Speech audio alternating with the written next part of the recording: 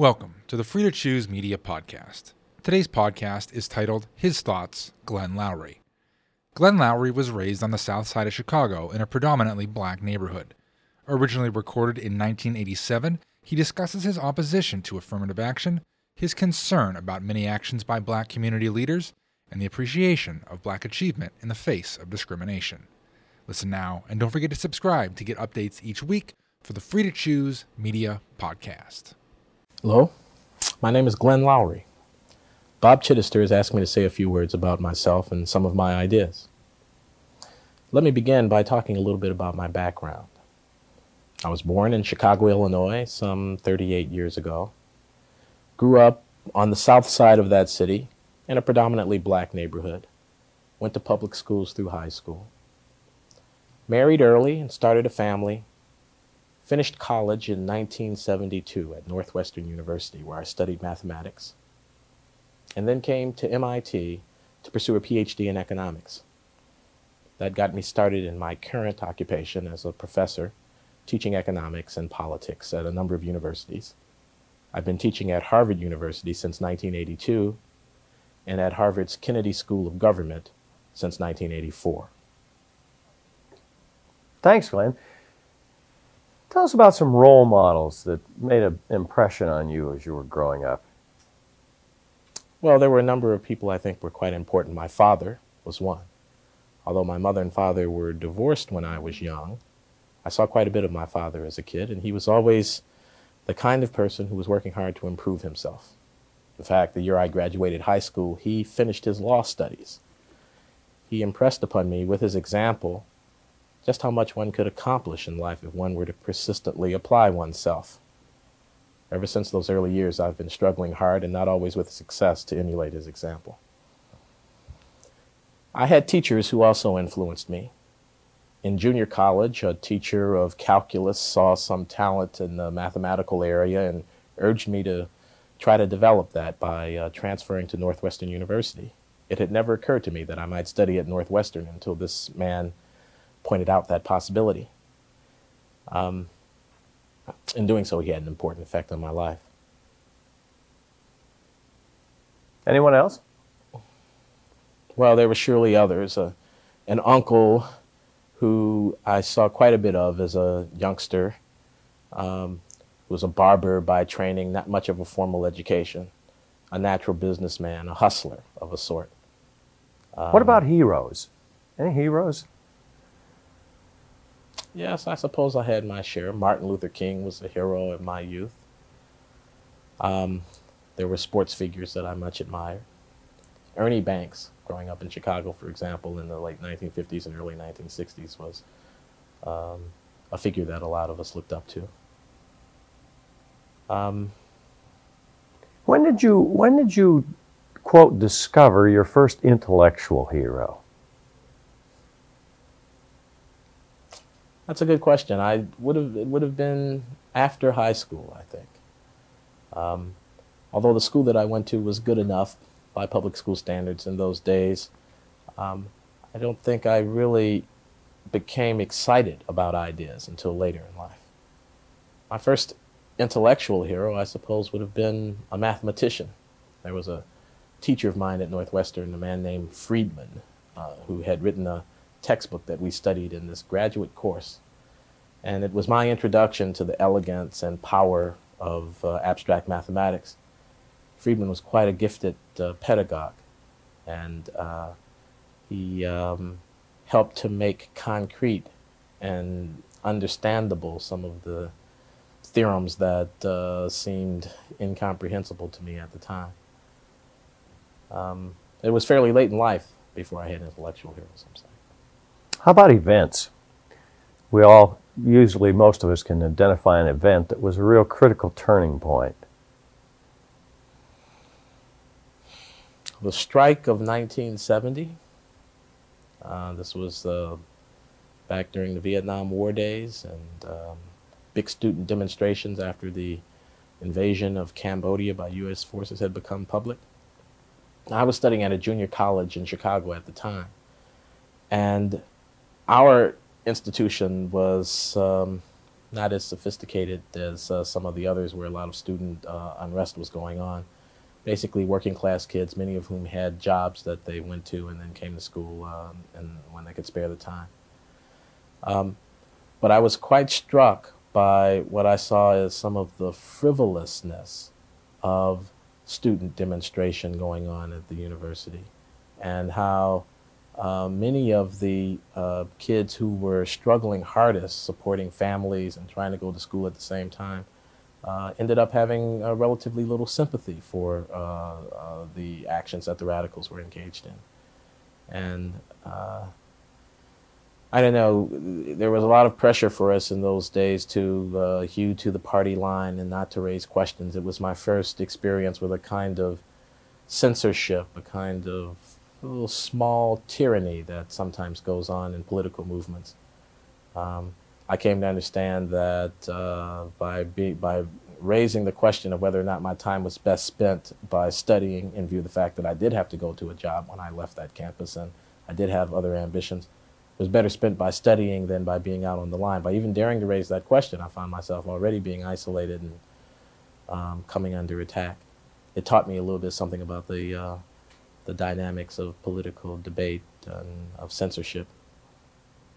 Have things changed? Is there a better environment for the young student who has to work and study hard? And is there more acceptance of that approach?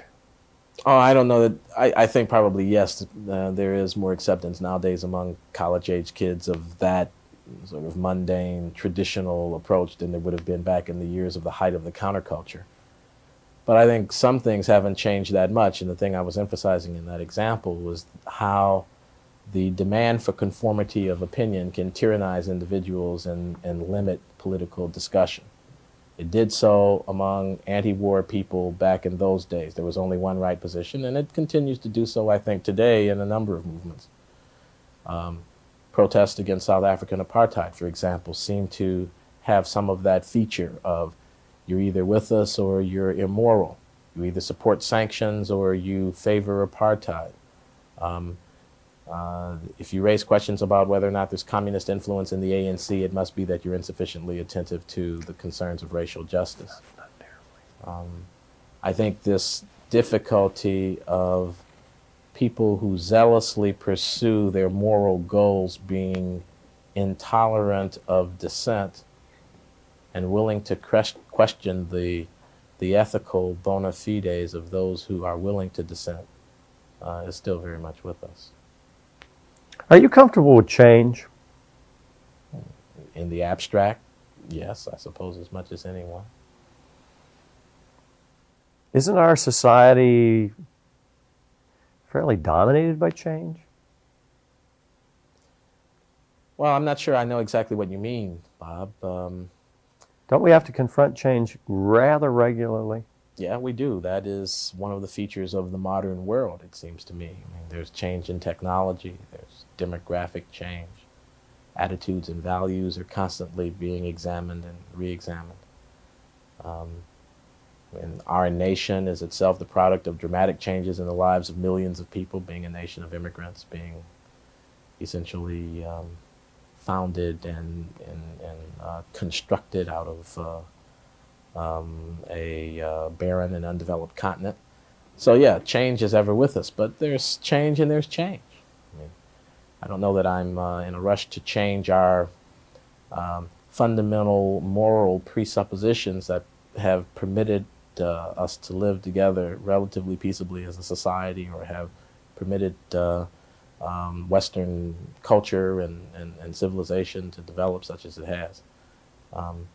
It's the essence of conservatism, I suppose, to be suspicious of change, or at least change of a certain sort.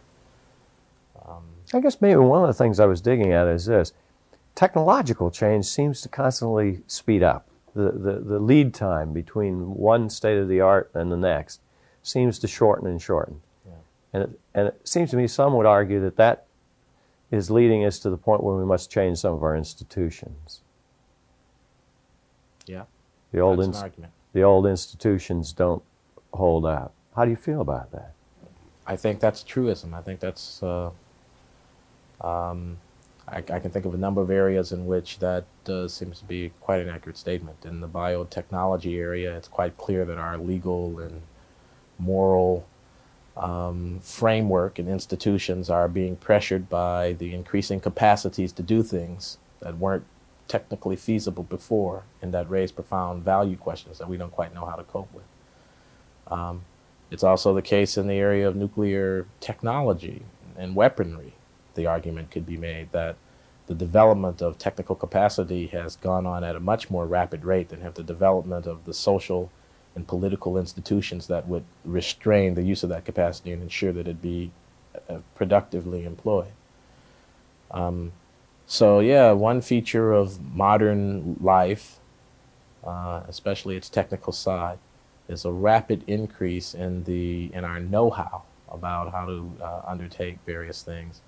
And it's the case that social institutions simply don't develop at the same rate. Indeed, it could be argued that there's no reason to presume linear progress in terms of institutional capacity as one might plausibly presume with respect to technical capacity. In an area very close to you, which is the question of discrimination, racial bias, has there been real change in your view? That's a hot subject in a way. People want to know. There's some people who believe there has been, some who say that we haven't made. Well, I think there's no doubt that there's been profound change. 30 years ago, more or less, a black man was raped and murdered and lynched in the South. There was a big Emmett Till, there was a big uproar, there was an effort to get the Congress to pass an anti-lynching law. That effort failed. Within a decade, the United States Congress was willing not only to pass an anti-lynching law, but to pass quite sweeping legislation that made many practices that were deeply ingrained in American society illegal. And that ushered in a period of significant change in terms of de jure restrictions on discrimination. I think attitudes have changed too. When we examine poll data, see a much larger proportion of the population assenting to fairly minimal statements about racial tolerance, like would it be all right if someone of a different race lived next door to me? Would I object to my daughter marrying someone of a different race? When people are asked those questions 30 years ago, they give much less encouraging answers to it than they do today. There are still problems with race in this society, but I think there's little doubt that there has been significant change in the last generation. One aspect of your background, and all minorities, is that you really have two agendas that you always have to be working on. One is your professional life, and the other is the society and how it reacts to you as a member of this special group. Let's go back to the professional side a minute. And when you were in college, what kind of things did you study? Economics in general, but any specific areas? Well, when I was in college, I was a mathematics major, and I studied a lot of math courses. In fact, I was taking mostly graduate level courses in by my senior year: analysis, probability theory, algebra. I studied philosophy in college and economics. Economics was a minor. German language and literature. And I took the relevant required courses in the other areas, but mainly concentrated in mathematics and economics.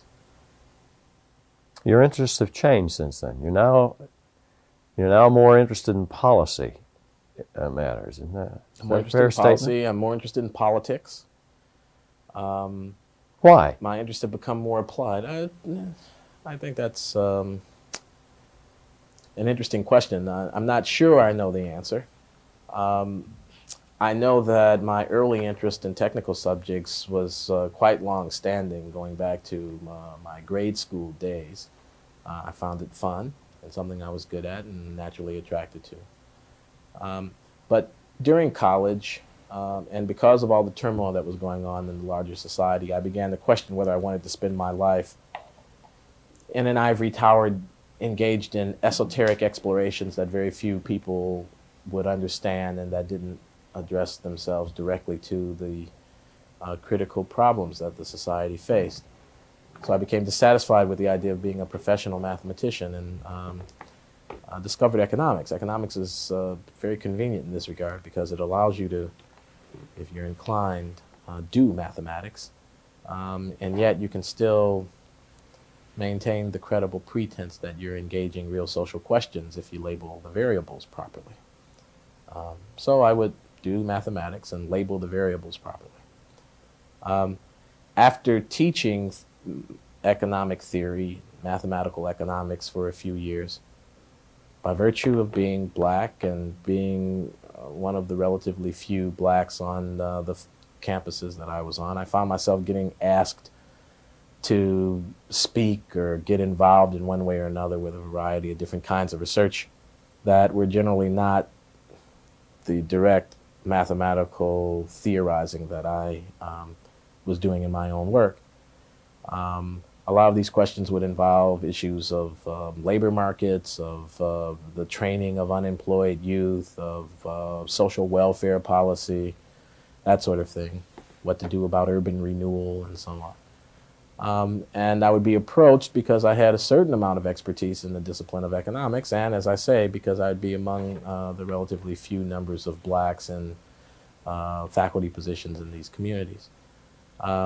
Those kinds of experiences opened up for me a range of questions that I had not very much been interested in my school days, but that I came to see were really quite important. Then about 5 years ago, I was invited to come to Harvard, and part of my responsibilities were to teach in an Afro-American Studies program, an interdisciplinary program involving a lot of very able undergraduates who were majors of sociology or political science or psychology, that is, who were not economists. And in the course of interacting with these young people, of advising them on their work, teaching them general survey courses and the rest, my own intellectual interest began to broaden. I began reading a lot of philosophy and history, a fair amount of literature. I began looking at the issues that I had been concerned about for a number of years, but had always examined from a purely technical point of view. I began looking at those issues in a much broader, if you will, humanistic context. And that induced me to shift the way in which I was spending my time, my research time, and to put a lot more emphasis in my writing and thinking on what might be called softer questions, questions for which there was no definitive answer, which one couldn't approach in a purely deductive manner, questions that were heavy with interpretation, that had an important ethical or moral component to them. I began thinking differently about social problems and seeing that I had something to say about them beyond what my technical training would permit me to say. So I've been saying it. The history of blacks in the United States, in fact, I've just misstated it, the history of blacks in America colonial as well as the United States, obviously there must be of interest to you. Yes. As part of this. Have you given any particular consideration, since this happens to be the constitutional bicentennial, to the question of the founders and the founding fathers as it relates to black history? Well, yes, in a certain kind of way I have. I wrote an essay recently for the public interest that raised some of these questions. An essay that asked about the changing place of blacks in the American constitutional order, and one starts, when one thinks about the American constitutional tradition, with the founding fathers and their effort to forge a constitutional basis for our nation. And it's difficult to avoid the observation that there was a profound irony involved in the fathers dealing with the race question. We know that the ideology of the revolution was one which affirmed the inviolability of the individual one which propounded the notion that individual liberty and the rights of the person should take precedence over the interests of the state or the sovereign. And yet we had in that period the institution of American slavery well established. And more than that, the explicit trading going on between factions in the effort to put the Constitution together on the question of slavery, because of the fact that some states had a very strong interest in its maintenance, an interest which prevailed over the ideological inconsistency between the institution of slavery on the one hand and the ideals of the American Republic on the other. So the founders generation faced a certain kind of problem, which they solved as best they could, although in retrospect, one can regret that they were not able to face up to the moral problem implicit in slavery in a more effective way. If you strip away, if we could go back and change history and remove the slavery question from the founding, do we then, in that context, have a historic action of great moment without the qualifications we now have to? I think we have a historic action of great moment, and that's going on the North American continent in the late 18th century, that it seems to me quite clearly continues to affect world history in an important way. And I think on the whole, one has to see what went on there and the developments from it as extremely positive from the point of view of mankind. My qualifications about slavery notwithstanding, I don't know that there was a solution available to the founders if they were to create the nation that they wanted, given the very strong interest that the southern colonies had in the maintenance of slavery. And I think we should note that the document that the founders did produce was of such resilience and such virtue that it was able to accommodate, not immediately and not without some trauma, but ultimately able to accommodate, and more than accommodate, to shape and guide the enfranchisement and inclusion of this excluded group of Americans. So they were but men, after all. I think the work they did was of enormous importance and virtue. What would you want others to most know about or appreciate regarding the history of blacks within the context of our nation and its evolution? Oh, that's a difficult question. I think one thing that is very important is to understand how the historical experience of second-class citizenship has worked to influence the contemporary shaping of black demands and the contemporary posture of black politicians and spokesmen. Right? I think we continue to have a very serious problem around racial issues in the country, as anyone who reads the newspaper knows. And I think there's enough responsibility to go around. I don't believe one can simply characterize these difficulties as the result of a racist white America that is simply insufficiently attentive to the concerns of blacks. And the thing that I'm stressing here, the important thing that I would want an observer to understand, is how it is that some of the difficulties that come from the black side of that equation have come into existence and come to be so deeply entrenched in the community because of the historical process that has produced the circumstance that we're in right now. I mean, for example, you take the issue of Minister Louis Farrakhan, the black Muslim leader who has been prominent in the recent years because of his statements that many people believe are anti-Semitic. There's a serious problem with the kinds of things that Mr. Farrakhan has been saying, but I think an even more serious problem with the relative silence that his statements have been greeted with by responsible leaders in the black community. And we all know what has gone on here. Minister Farrakhan giving very inflammatory speeches to large audiences of blacks in cities around the country.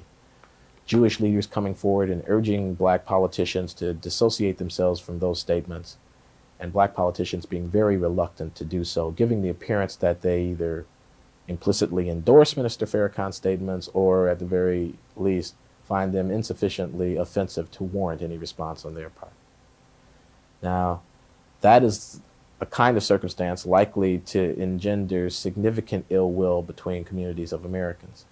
And yet I think I understand why those politicians have been reluctant to say what it is that they believe. And I think that has come about because blacks have been embattled politically for so long that group solidarity has come to take on an importance independently of any rational benefit that could be derived from it. One desires very much to avoid being perceived as keeping company with those who are enemies of the group, and one is therefore willing to defend or be silent about the behavior of group members, even when that behavior is absolutely outrageous. And indeed, one sometimes feels entitled to that silence in the face of that outrageous behavior by virtue of the silences of the years past when blacks were the victims of outrageous behavior and so on. Now, I can't defend all of this as being noble, but I think I can understand it as a natural consequence of certain historical events. And I think a sensitivity to the way in which this history has hemmed in and distorted the political rhetoric of blacks would be a very desirable thing as we go ahead, because we're going to be facing a lot of very tough problems for years to come on this general question. Those in the white community, the majority in the United States, what should they be aware of in terms of the black contribution during our history to these very fundamental questions that the Constitution attempted to address? Well, I won't say that that educated majority Americans aren't aware of that, although I suspect perhaps not as aware as they might be of, what do I mean? I mean that the black struggle for equality has been about two things, it seems to me. One has been directly about the interest of the group of persons in question and their effort to expand their wherewithal, their economic well-being, their political influence, to achieve equal citizenship. But the other has been about the meaning of the American community itself. And so a figure like Frederick Douglass, the great abolitionist, life it's a life about the achievements of that particular man and people like him, but it's also a life that says powerful things about our republic and about the meaning of our ideals. Frederick Douglass, born a slave, self-educated in the face of laws that made it illegal to teach him how to read, nevertheless becomes a brilliant expositor of the abolitionist creed, a powerful rhetorician, and a symbolic leader known throughout the world of the effort to bring an end to slavery. And similarly, I mean, I could name many other persons. Martin Luther King would be an obvious figure now, many, many years after Douglass, engaged in the same struggle and contributing to the definition of American community in a like fashion. King's movement is about the empowerment of blacks in the South in the late 20th century, but in mid-20th century, but it's also about the capacity of American political institutions to give meaningful voice to the ideals that are implicit in our civic creed. So What I'm saying is that an appreciation among Americans generally of the contribution that blacks struggling for their freedom have made to the overall political tradition of our nation would be something I think would be quite valuable. I want to switch directions and move to economics. And I can't help but comment in the process of the move that you're really involved in two extremely complex areas. The one we were just discussing, blacks in our society, and then, of course, economics, both of which are very, very difficult areas. What do you think is the most misunderstood aspect of economics? I'm tempted to say supply and demand. In fact, I'll stick with that answer. Some of the simplest economic ideas, I think, are the most misunderstood. People seem not to believe that demand curves slope downward, for example, by which I mean if something becomes more expensive, individuals' willingness to purchase it will decline. You see this argument all the time. People believe that you can raise wages without it having any effect on the demand for labor. That if you're unhappy with the living standard of people who are working for low wages, all you have to do is legislate a higher wage and all will be well. When in fact, if you legislate the higher wage, employers' willingness to use workers for the kinds of jobs that they were paying them before will go down. The demand curve for labor slopes down. And yet, all the political argument that goes on under the guise of if only we had higher minimum wage laws, we wouldn't have so much poverty, misses that point. Similarly, people who think that the way to get low-cost housing is to put statutory constraints on the level of rents don't understand the idea that the supply curve slopes upward, which is to say that if you restrain the amount that people are able to charge for a product, you will also restrain their willingness to supply that product to the market. And so again, you hear the argument, and you hear it over and over and over again, and you hear it in successive generations, that the problem of the lack of availability of low-cost housing can be solved by simply mandating that people not charge more than a given amount for their rents. And yet we know, and we have seen it happen time and again in city after city, that when that happens, rather than the availability of low-cost housing expanding, exactly the opposite takes place. Because landlords no longer are willing to invest in the production of new housing, and because it becomes economically remunerative to allow housing to decay and not to keep it up, since the returns to it have been constrained by the statute. So a failure to appreciate the fact that statutory regulation of prices doesn't produce the desired outcome in all instances, because people will respond either by withholding product from the market or restricting their demand for the product in question in the face of that statutory restraint, I would offer to you is perhaps the most often misunderstood idea in economics. What do economists mean by this zero-sum theory? Oh, this is usually in connection with the idea of economic growth and income redistribution. And the idea is that the income distribution within the society is basically a zero-sum game. A zero-sum circumstance is one in which any gain to one party must be offset by an equivalent loss to some other party. And in the context of income distribution, what that means is that if the poor are to be better off, it must come at the expense of the middle class and of the wealthy. If anyone in the society is to gain, it must come only because someone else in the society loses. And it leads to a focus on redistributive mechanisms as opposed to growth-oriented mechanisms as the solution to the problem. That is, the problem is perceived as one of, if only we could take the piece of the pie that's too big for this party and slice off a little bit and give it to the other, we'd solve the problem. Instead of thinking that, well, perhaps it's possible for all parties to gain here by implementing policies that will allow the pie to be bigger and will in that way help the people who are at the bottom of the heap. Is it a widely held theory? I think so. I think it's sometimes correct. I mean, I think there are situations that are essentially zero-sum, although I don't think they are broadly characteristic of modern capitalist economies. But I mean, I think we can find situations. But yes, it's a widely held theory. There seems to be some tendency in human psychology to want to see the impoverishment of some as an event that occurs because there are others who are not impoverished.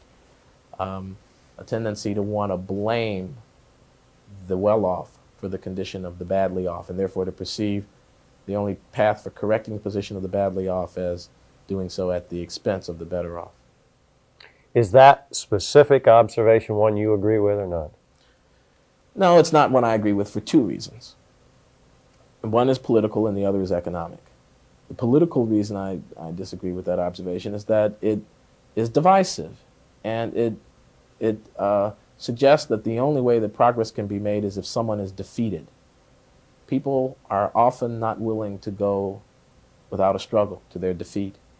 And if those on behalf of whom the argument is being made are generally weak, and they are, the very fact of structuring the argument in that way tends to undermine their political position, because it makes the defeat of the more powerful the only mechanism by which they can achieve their ends. But the other reason, and equally important to me, is economic. And that is that my reading of the history of industrial development in the modern world is that in those places where people have been relatively free to pursue their own enrichment through the market, through private investment, through profit-seeking activity, it's been precisely in those cases that economic growth has been greatest, and that the position of the poor in the society has improved most rapidly. That is, as an empirical matter, I'm asserting that when economic growth is strong, the inclusion of the economically marginal at the bottom of the society takes place at the most rapid rate. And yet, for economic growth to be strong requires that there be present incentives for people to engage in the activities that produce economic growth. A zero-sum approach to the problem of poverty often is implemented by actions that dull those incentives. For example, very high marginal tax rates on the income of high-income persons, which are used to finance transfers to low-income persons. And yet, such policies, by dulling the incentives of people to produce, by slowing the rate of growth of the economy, can actually work to slow the rate of progress of those who are worst off. Now, this should not be understood as a general argument against the welfare state or against any kind of taxation, but rather as a specific argument that points out that pursuing redistribution at the expense of growth well may redound to the detriment of the people on behalf of whom the redistribution was undertaken in the first place. Ethnic and racial. Two terms that tend to be mixed all together. Are they the same? And how do they interrelate? Well, ethnic is a designation for a group of people who share a common cultural background. Racial is a designation for a group of people who share a common genetic background, if I may just put that crudely. And those two things are obviously different.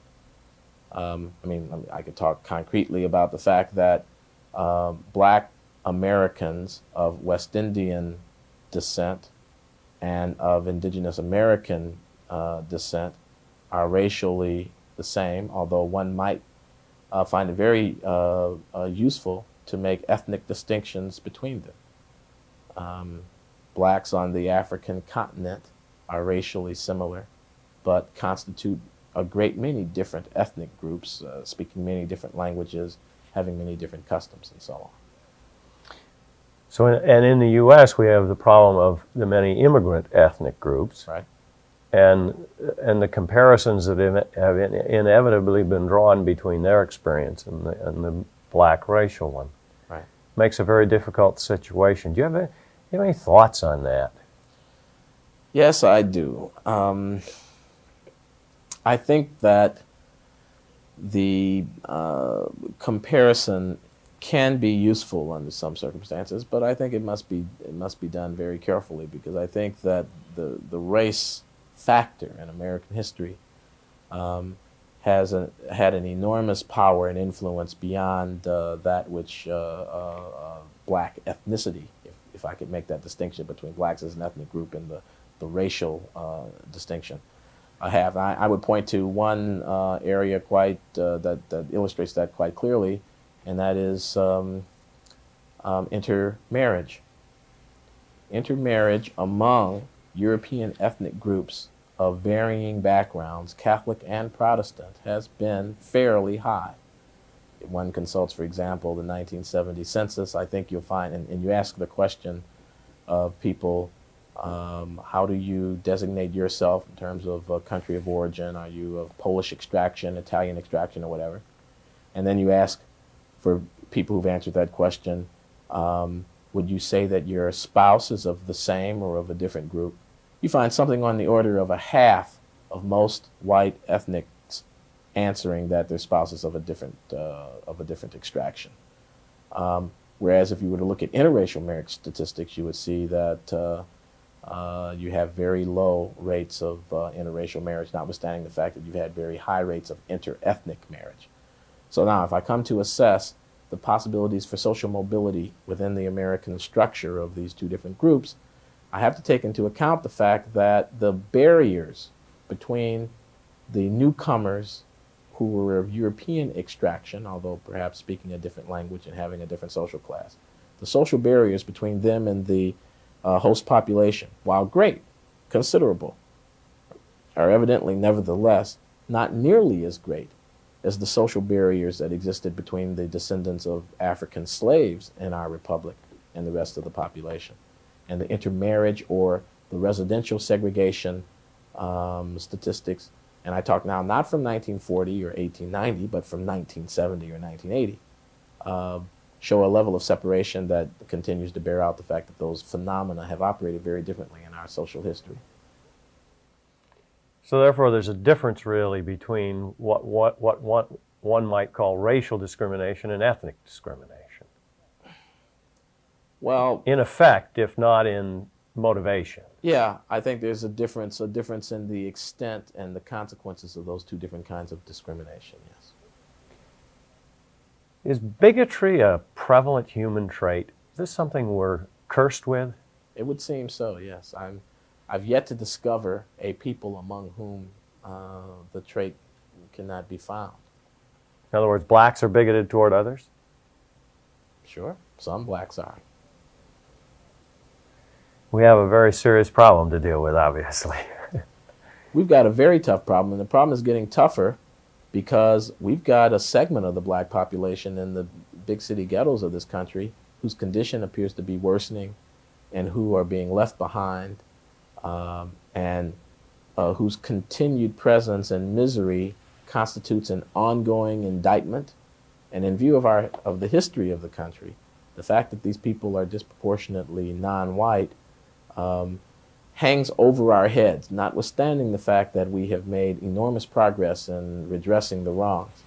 And that circumstance constitutes a kind of tinderbox for demagoguery, a natural platform for people who don't appreciate the virtues and flexibility of our system to continue to attack it.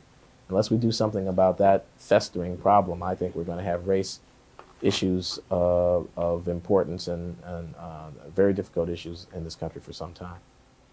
Much of that problem has a relationship to economics, in a sense, it seems. That it's a question of differences of income, differences of resources. Let me ask you a somewhat theoretical question. What is wealth? What is this thing we're all struggling for? Well, conventionally, I suppose one would answer that wealth is the sum total of one's holdings, of one's financial assets, the value of the securities, the amount of money in the bank, what the shares would sell for, and so on. That's the conventional notion. You can sum it up and get a number.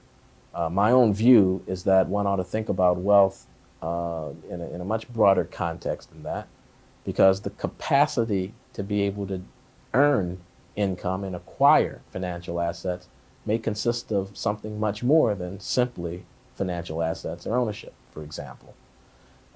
Coming from a tradition which leaves a young person equipped to compete effectively in the business world, because You grow up around people who do it all the time.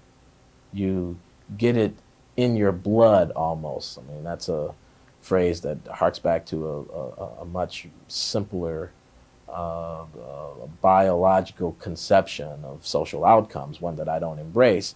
But it's meaningful too, because of the fact that there were many traits that one could only acquire by blood association with people who already had them. If I wanted to be a diamond trader, for example, in the world market, it would be a good thing that I be born into a certain sect of Jewish people, because it happened that there, for many generations, activities in this area had left them with a great deal of knowledge and connections and so forth and so on. All I'm trying to say is that being born into certain kinds of situations and having in one's formative years certain kinds of experiences could be viewed as a kind of wealth as well. A community of persons who are stripped of their assets but who remain with the capacity to educate their young, to motivate themselves, to keep a sense of their own history, to keep their eyes straight ahead on the ball, and therefore to recoup and rebuild, is a wealthy group of people, notwithstanding the fact that they may have been reduced to penury by the confiscation. And conversely, a group of people who have a windfall bestowed upon them, but who are unable to convert that windfall for whatever reasons into a long-term economic viability, are not going to be wealthy irrespective of that windfall. One thinks here, for example, and I certainly mean to offend no one, of an American Indian tribe that might own on its reservation lands that are rich in resources, but that might, because of its desire to stay close to its traditional way of life, choose to use those resources in a way that would not promote the ongoing economic productivity of the members of the tribe.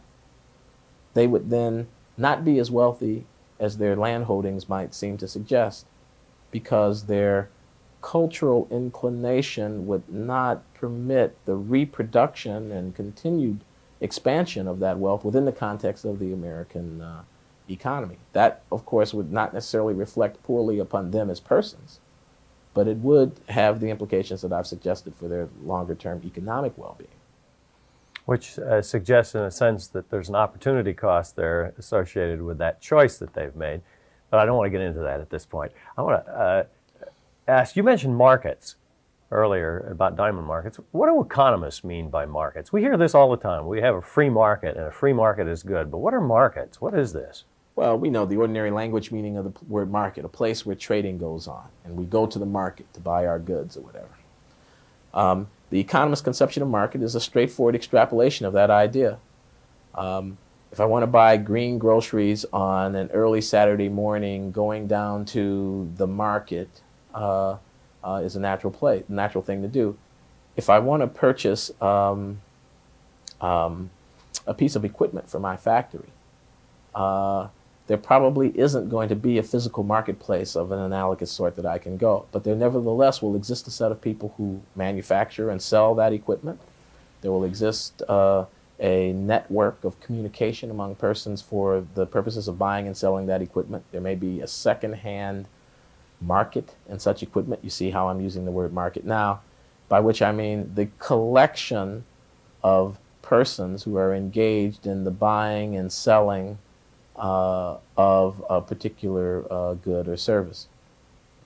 So the market, for an economist, is a kind of metaphorical extension of this commonplace notion of where one goes to buy and sell. Namely, it's the collection of people who are engaged in the buying and selling of a particular good. There are those who argue that markets are colorblind. You know, what do they mean by that? And what in your view might be the limitations of that statement? They mean simply that if people are in business to make money, then their profit motive will override whatever prejudicial feelings that they may have. And in the end, the market, which is this place where the people who want to make money are buying and selling, will produce an outcome that is not going to be influenced by the color of the skin of the people who are involved. They mean, for example, that if blacks can play baseball very well, And if baseball owners are in the business to make money, then in the fullness of time, the pressures of profit will induce those owners to employ blacks in the professional baseball leagues, notwithstanding the fact that those owners may hate the idea of blacks and whites playing the game together. That example both, I think, illustrates the definition of this idea that markets are colorblind, but also, given our history, shows the limitations of the idea.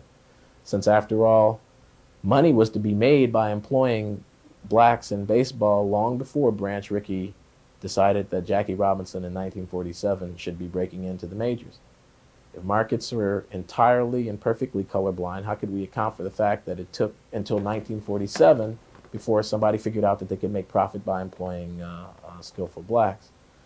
I think markets are substantially colorblind, but I think that there can come into existence social consensuses of one sort or another that preclude the total elimination of racial differences that one would expect to come about in a purely a market economy. I think markets always operate within social context, and I think there are constraints. I mean, for example, medieval Europe, religious belief in the inappropriateness of charging interest leads to this concept that one can't loan money if one is going to expect a return greater than just the capital back from the lending. That obviously interferes with the smooth operation of the capital market. You get people into the banking business, many of whom come from religious backgrounds which aren't encumbered by any such prohibition on interest. People, for example, who are Jewish. The market ends up prevailing nevertheless over the social custom. But it takes time, and it could take a long time. I think something like that is accurate in a description of the interaction between race and the market in America. The pressures are always there to eliminate any racial difference because a profit opportunity is available. But those pressures may have to operate against social conventions that have been built up and are deeply ingrained and may take time, sometimes a very long time, to fully do their work. Is the United States still a place of opportunity? Without question, you need only go to Ellis Island and ask the enormous flow of people struggling to get into the country about that. What would you advise today's college students? I mean, you probably do advise them, but what do you have to say to them about how they should prepare themselves to take advantage of these opportunities? Well, you know, there's the straightforward, let's work hard, buckle down. This is the land of opportunity. Your horizons are virtually unlimited if you prepare. This period in your life is probably the last time you're ever going to have the leisure to intensively study things that interest you, and that will make you a more productive citizen and economically more successful. So you better make use of this precious opportunity, that sort of thing. But then the student will say, yeah, but there's also still a lot of racism out there, a lot of bigotry. That's true. If it's a black student, in particular a minority student, one's likely to hear that. I usually don't try to argue with students about the extent of bigotry that's out there, although I often find they overstate, and at least in my judgment, overstate it, especially if one has a little bit of historical perspective. I usually try to remind the students of how things used to be. And I try to point out to them often that the very fact that they and I are having the conversation that we're having in my office at Harvard University as they matriculate at the same place is indicative of how far things have come. And, it's a glass half empty or half full kind of thing. If we focus on racism, on the glass being half empty, we may as well give up. And yet, because there are so much opportunities, I want to suggest to them that it's more constructive, more productive to focus on what it is that one can actually get done with the opportunities that exist. And I think those are quite substantial. That doesn't mean that one ignores racism, but I think does mean that one doesn't become paralyzed by it, doesn't allow its existence, which I don't deny, to become the central fact in one's life. Because I think that way lies a certain kind of self-defeating cycle. One sees racism behind every bush, under every rock. One has a built-in excuse for one's own personal failures or lack of effort. One is defeated almost before one begins in life. And it seems to me the opportunities in this society are too great to see that happening to young minority kids. Do economic differences also dominate our behavior? I mean, is that a factor in this equation? Does that tend to heighten it, the fact that, we don't see many black chief executive officers? Yeah. I think that heightens it. I mean, I think, along with some other writers, that much of the problem with racial inequality today is a class-based problem. That we've got a large number of blacks who are trapped in lower class status and who remain there substantially because of economic reasons, not primarily because of their race. But history, the history of racial exclusion, the history of the formation of a certain kind of political culture among blacks, makes it impossible to separate those two things. You will hear well-to-do blacks, middle-class blacks, well-educated blacks, complaining and articulating their concerns in a language that would be entirely fitting for marginal working class whites in a white country, who perceive their circumstances as one of class incapacity, even though in objective terms their class status is fairly high. So there's an interaction between race and economic matters that has been influenced by our history. Want more episodes like this? Don't forget to subscribe and get updates each week for the Free to Choose Media Podcast.